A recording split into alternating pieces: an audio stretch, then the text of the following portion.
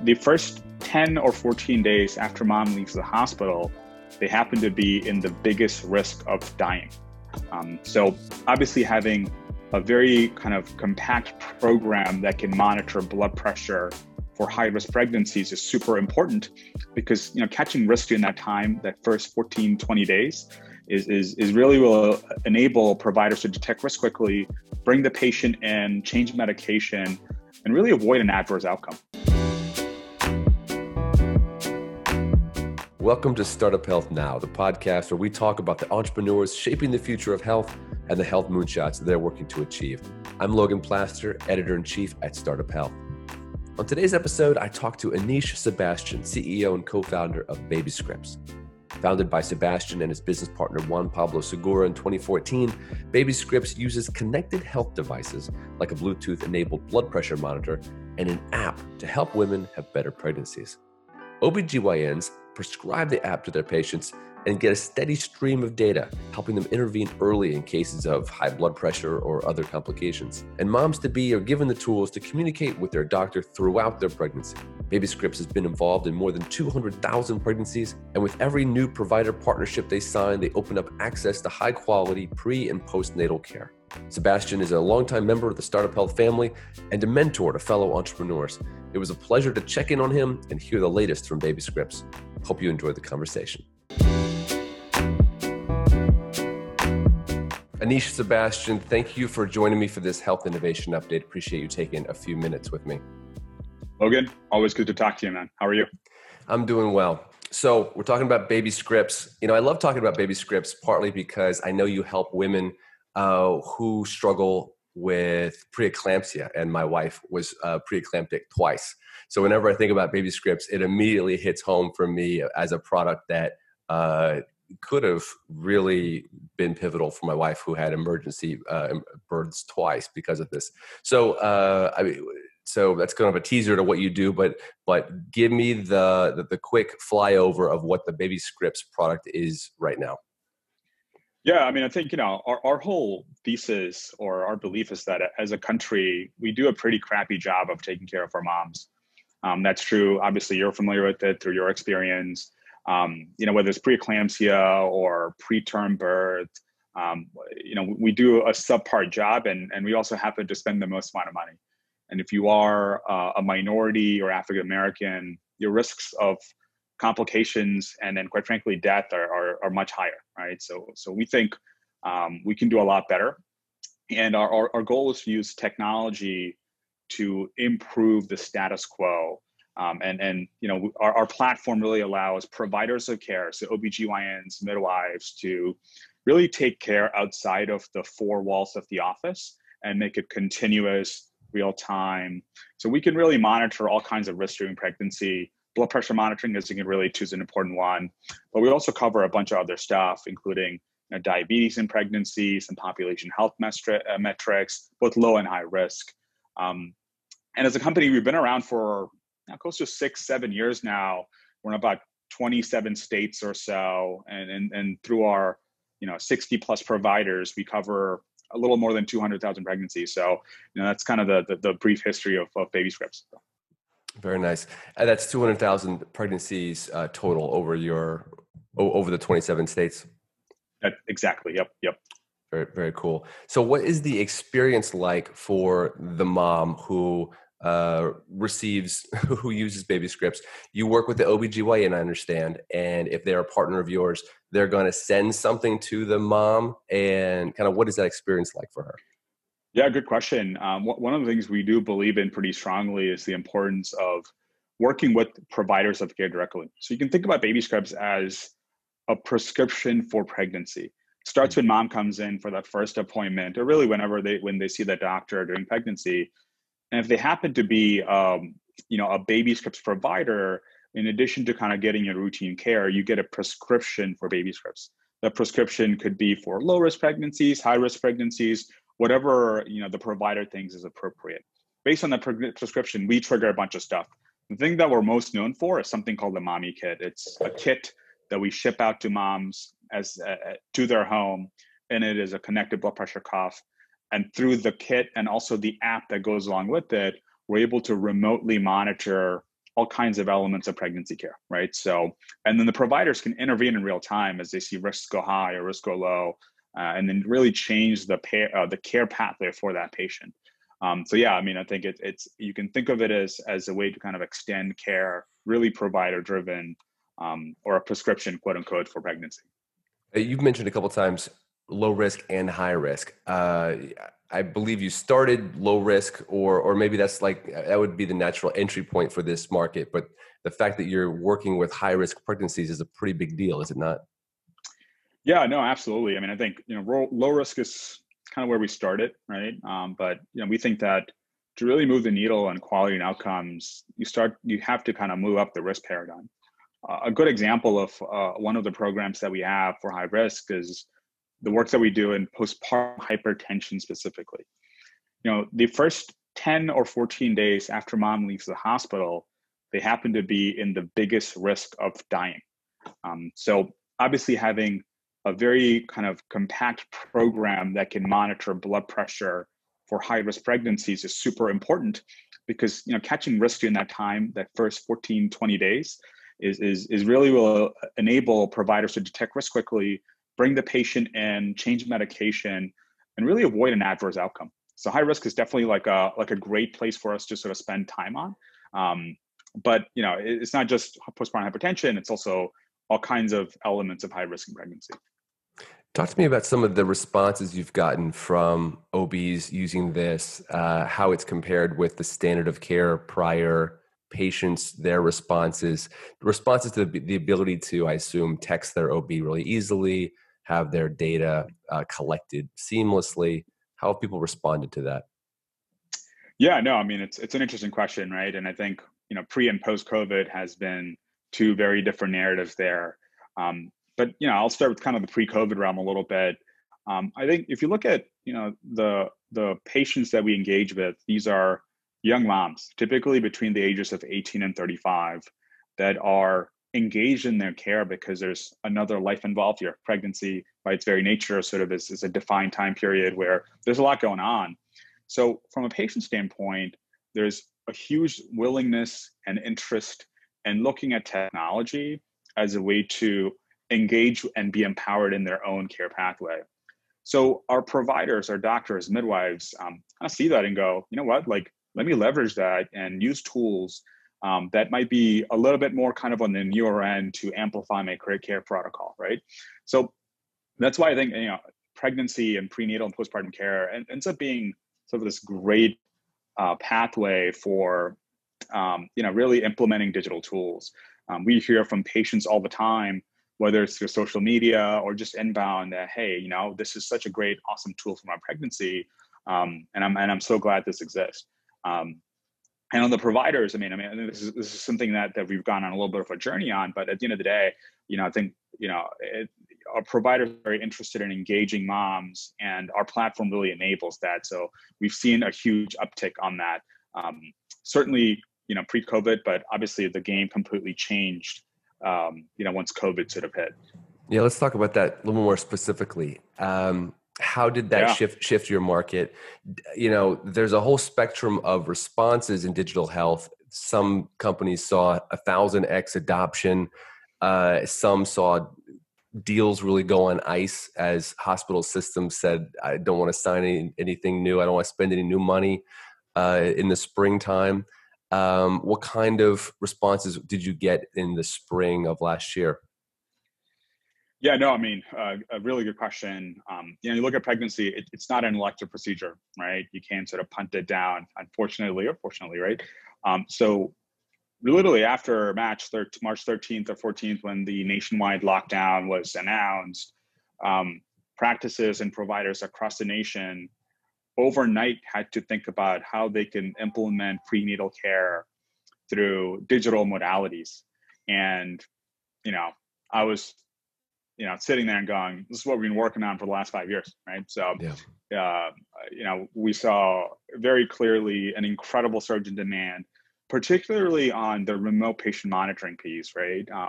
How do I keep moms safe at home, socially distant, but still deliver the appropriate level of care? And that's really the question we've been trying to answer for pretty much since day one of our company. So we saw quite a huge surge, especially in the early days of COVID. Now, it's absolutely true that, as a result of all of the elective procedures being held off, there are financial challenges that our health systems are going through.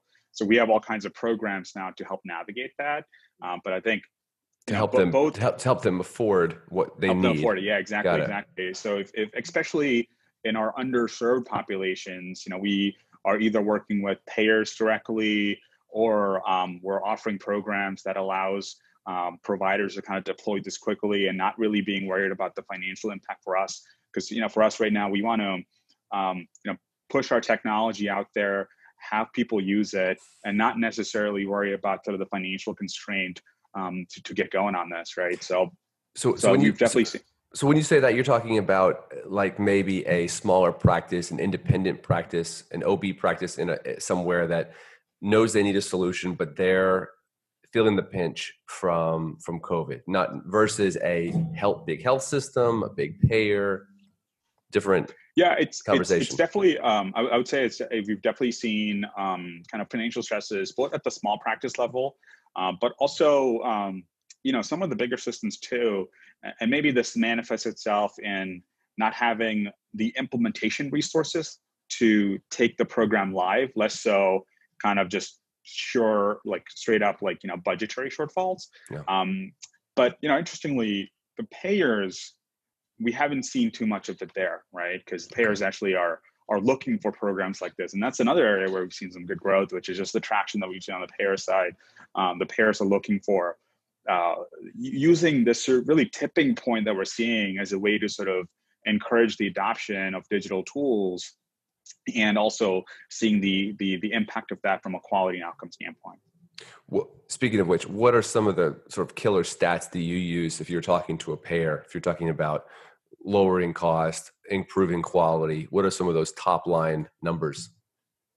Yeah, I mean, I think, from a pregnancy standpoint, the big things we hammer home are the ability to reduce readmission risk in the postpartum time period, the ability to improve quality and outcomes from an overall quality perspective in pregnancy. So this includes everything from, looking at attendance to prenatal care, impact on HEDIS measures, gestational weight gain, so on and so forth. So you can think about all the kind of the core milestones and metrics, prenatal and postpartum care. We have data in some cases, scientifically validated data that prove this. And then, of course, this is kind of the table stakes starting point. We start looking at engagement and satisfaction, and across the board, we do good there, right? So, but that to us, that's just a starting point. If we can't engage and satisfy and deliver a better experience, let's not even have the conversation. But then you take it one step further. You look at complications in pregnancy and quality measures in pregnancies, and that's where we've seen some very positive movement. Are you able to give any specifics? I'm curious, when you say positive movement, if I'm a consumer, I'm thinking, okay, how positive? Is this a 0.01% better than normal, or are we really seeing the needle get moved? Yeah, I mean, I think the big thing I'd point to is the ability to reduce readmission risk in the postpartum time period. We've actually done kind of a study down in North Carolina that's actually demonstrated some of that, right? And it's in the process of being published right now. The other thing that I'll also point to in the antenatal setting is the ability to identify risk quicker. So if mom's at home and spikes of blood pressure, kind of intervening in real time as opposed to waiting 3, 4, 6 weeks and bringing them in. So we have multiple studies now that have demonstrated the ability to kind of get to that patient quicker and risk quicker. Now, I'm often cautious when we talk about statistical significance because of the the sample size and those nuances. But our studies are already demonstrating the ability to intervene early and the impact of that. Yeah. How do you feel like COVID has changed pregnancy, the way that women will go through this process a year from now, 2 years from now? I mean, do you believe this is ushering in something new that really can't get rolled back, or do you think that things will go back to normal? I think for sure that there is going to be a lasting impact of the kind of the overnight change that's happened in the care protocols, right? Now the question is, to what extent, right? And there are a lot of variables that kind of kind of go into it, including reimbursement and business models, so on and so forth.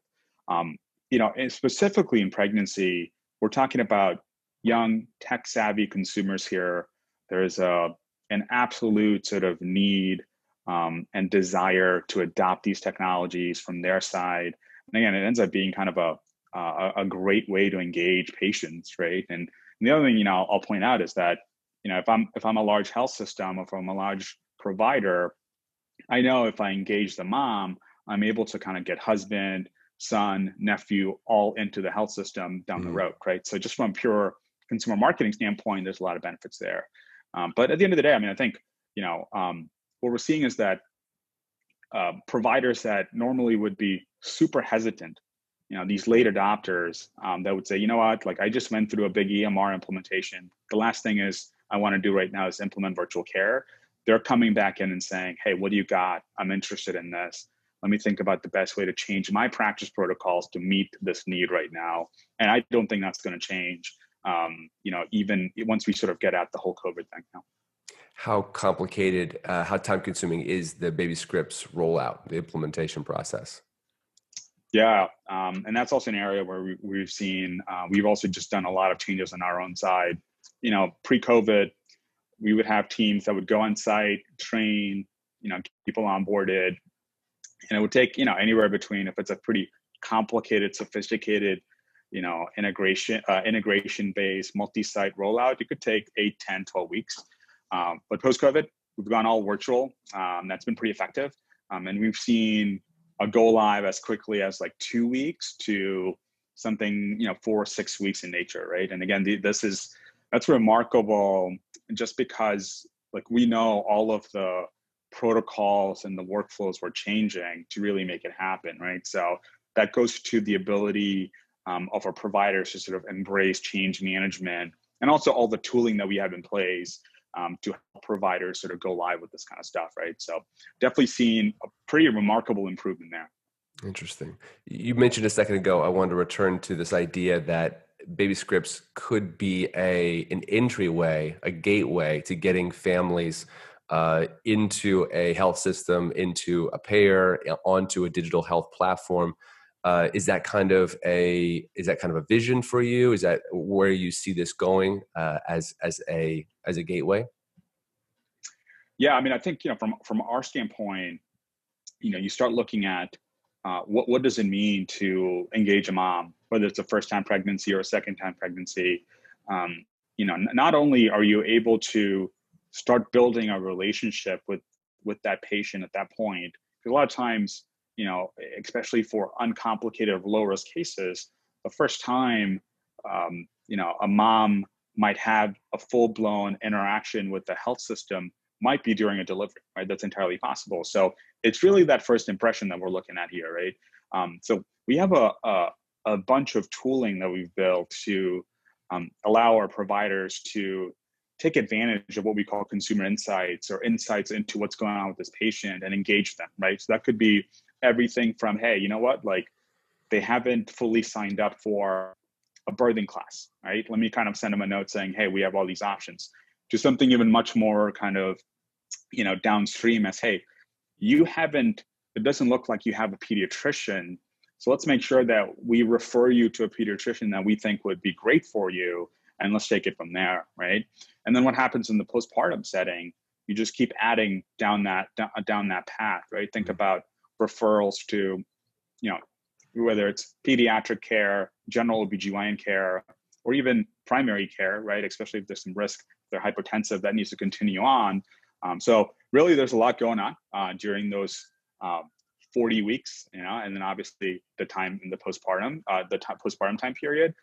So our platform and the tools that we have really help providers sort of like take that as the anchor point and then build into that next phase of what's going on with the patient. That's very, very interesting. Yeah.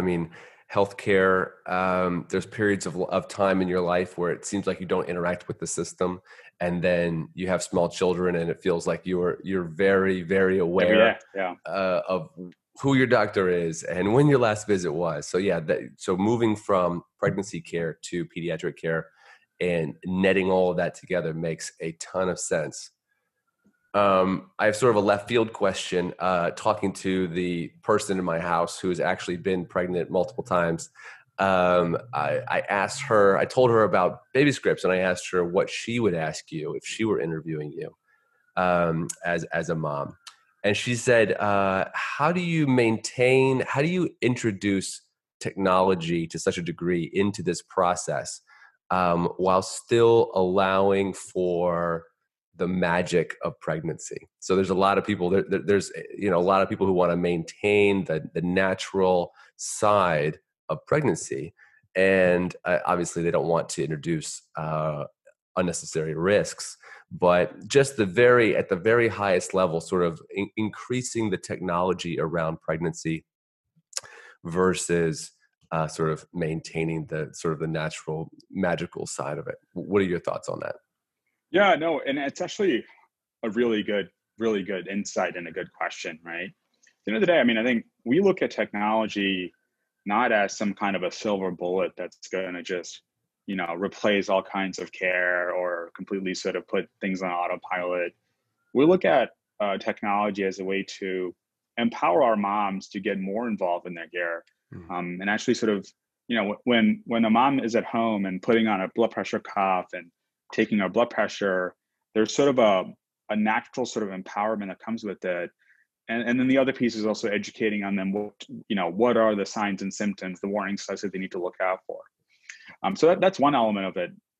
And then, there are elements of prenatal care and postpartum care that will never be truly solved by pregnancy, right? So by technology, sorry. And I think we're the first people to sort of recognize that, right? An example might be that connection that the patients might make to the providers when they're listening to the baby's heartbeat, right? That's something that you can't just replicate by doing some cool tech stuff, right?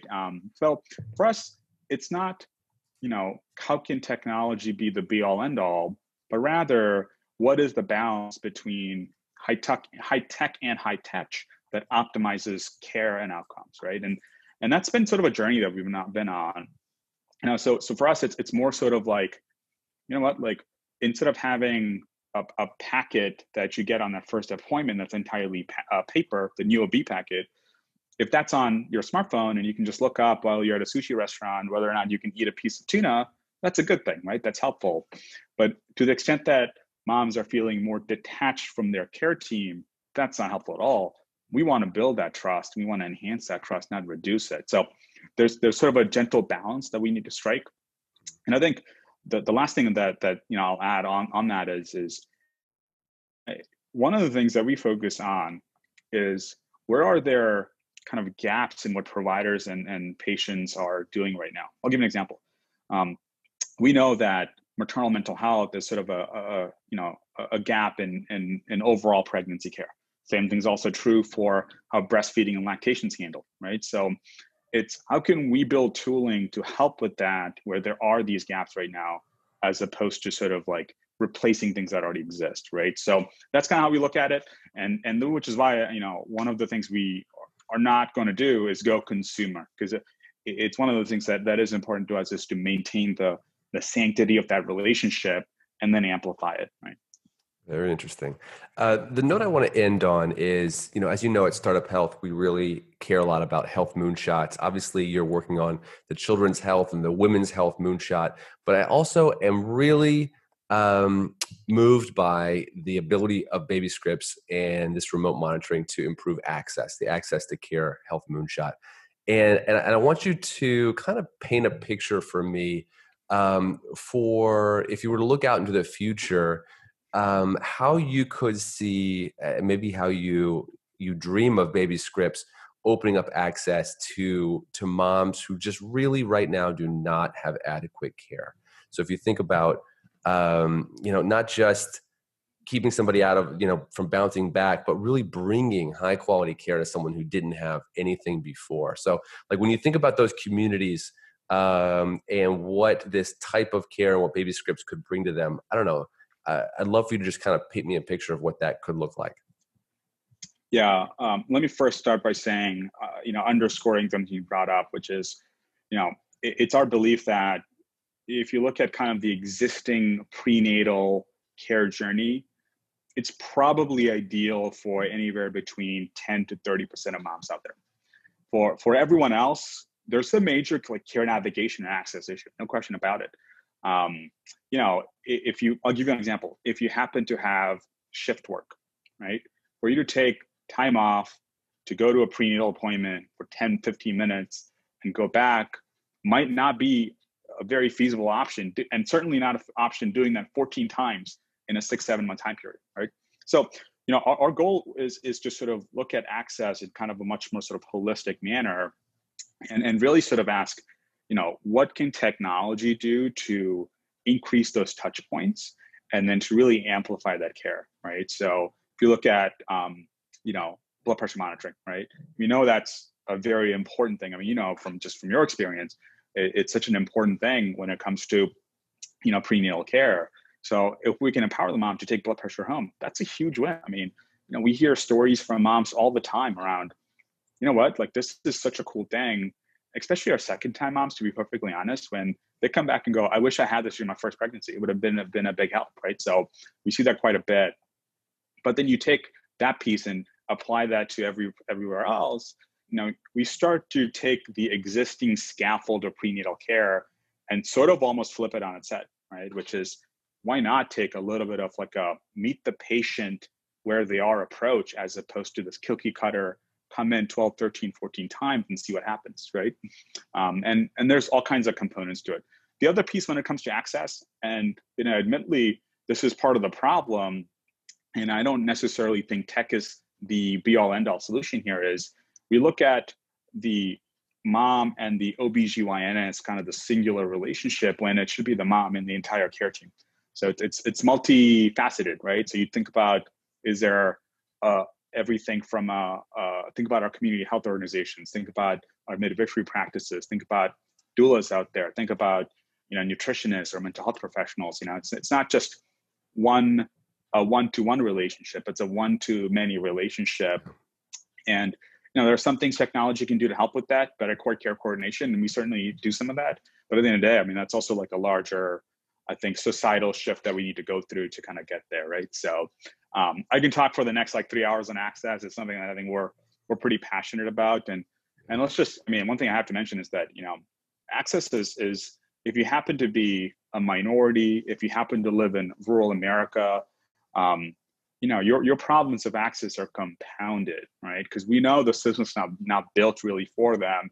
It's built really for kind of an upper class stay-at-home mom, to be perfectly honest with you, right? That's kind of what it's sort of set up for, right? So we know access to care issues are compounded when we get there.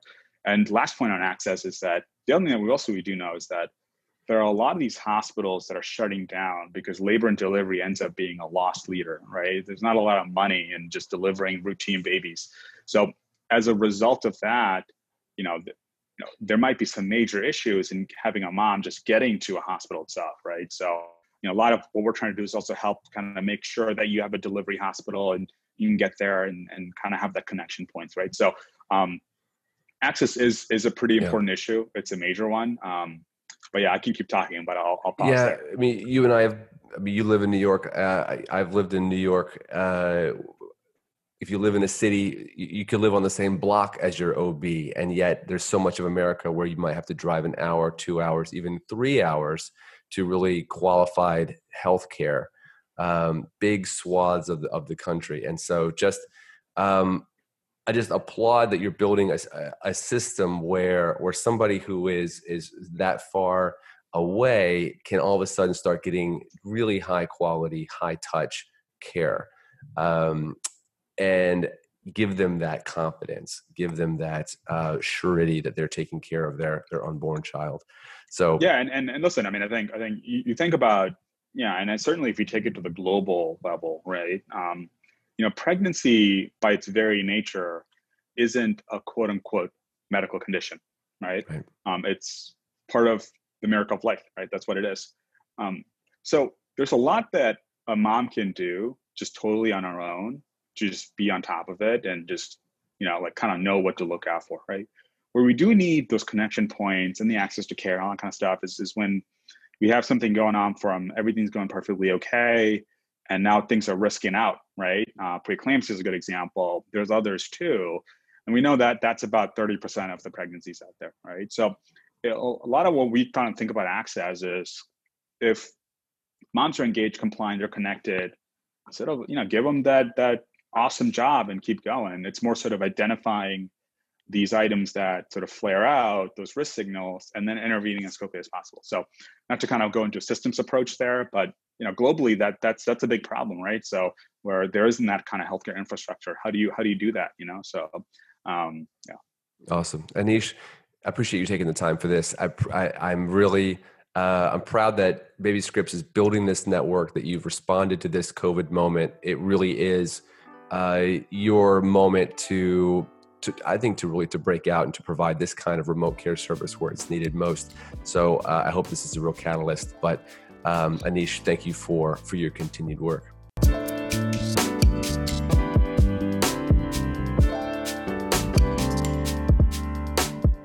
Startup Health invests in health transformers from around the world who are committed to achieving audacious health moonshots. If you want to learn how you can join this community of entrepreneurs, or if you want to connect with one of our 330 companies, go to startuphealth.com. Thanks for listening to Startup Health Now. We'll be back next week.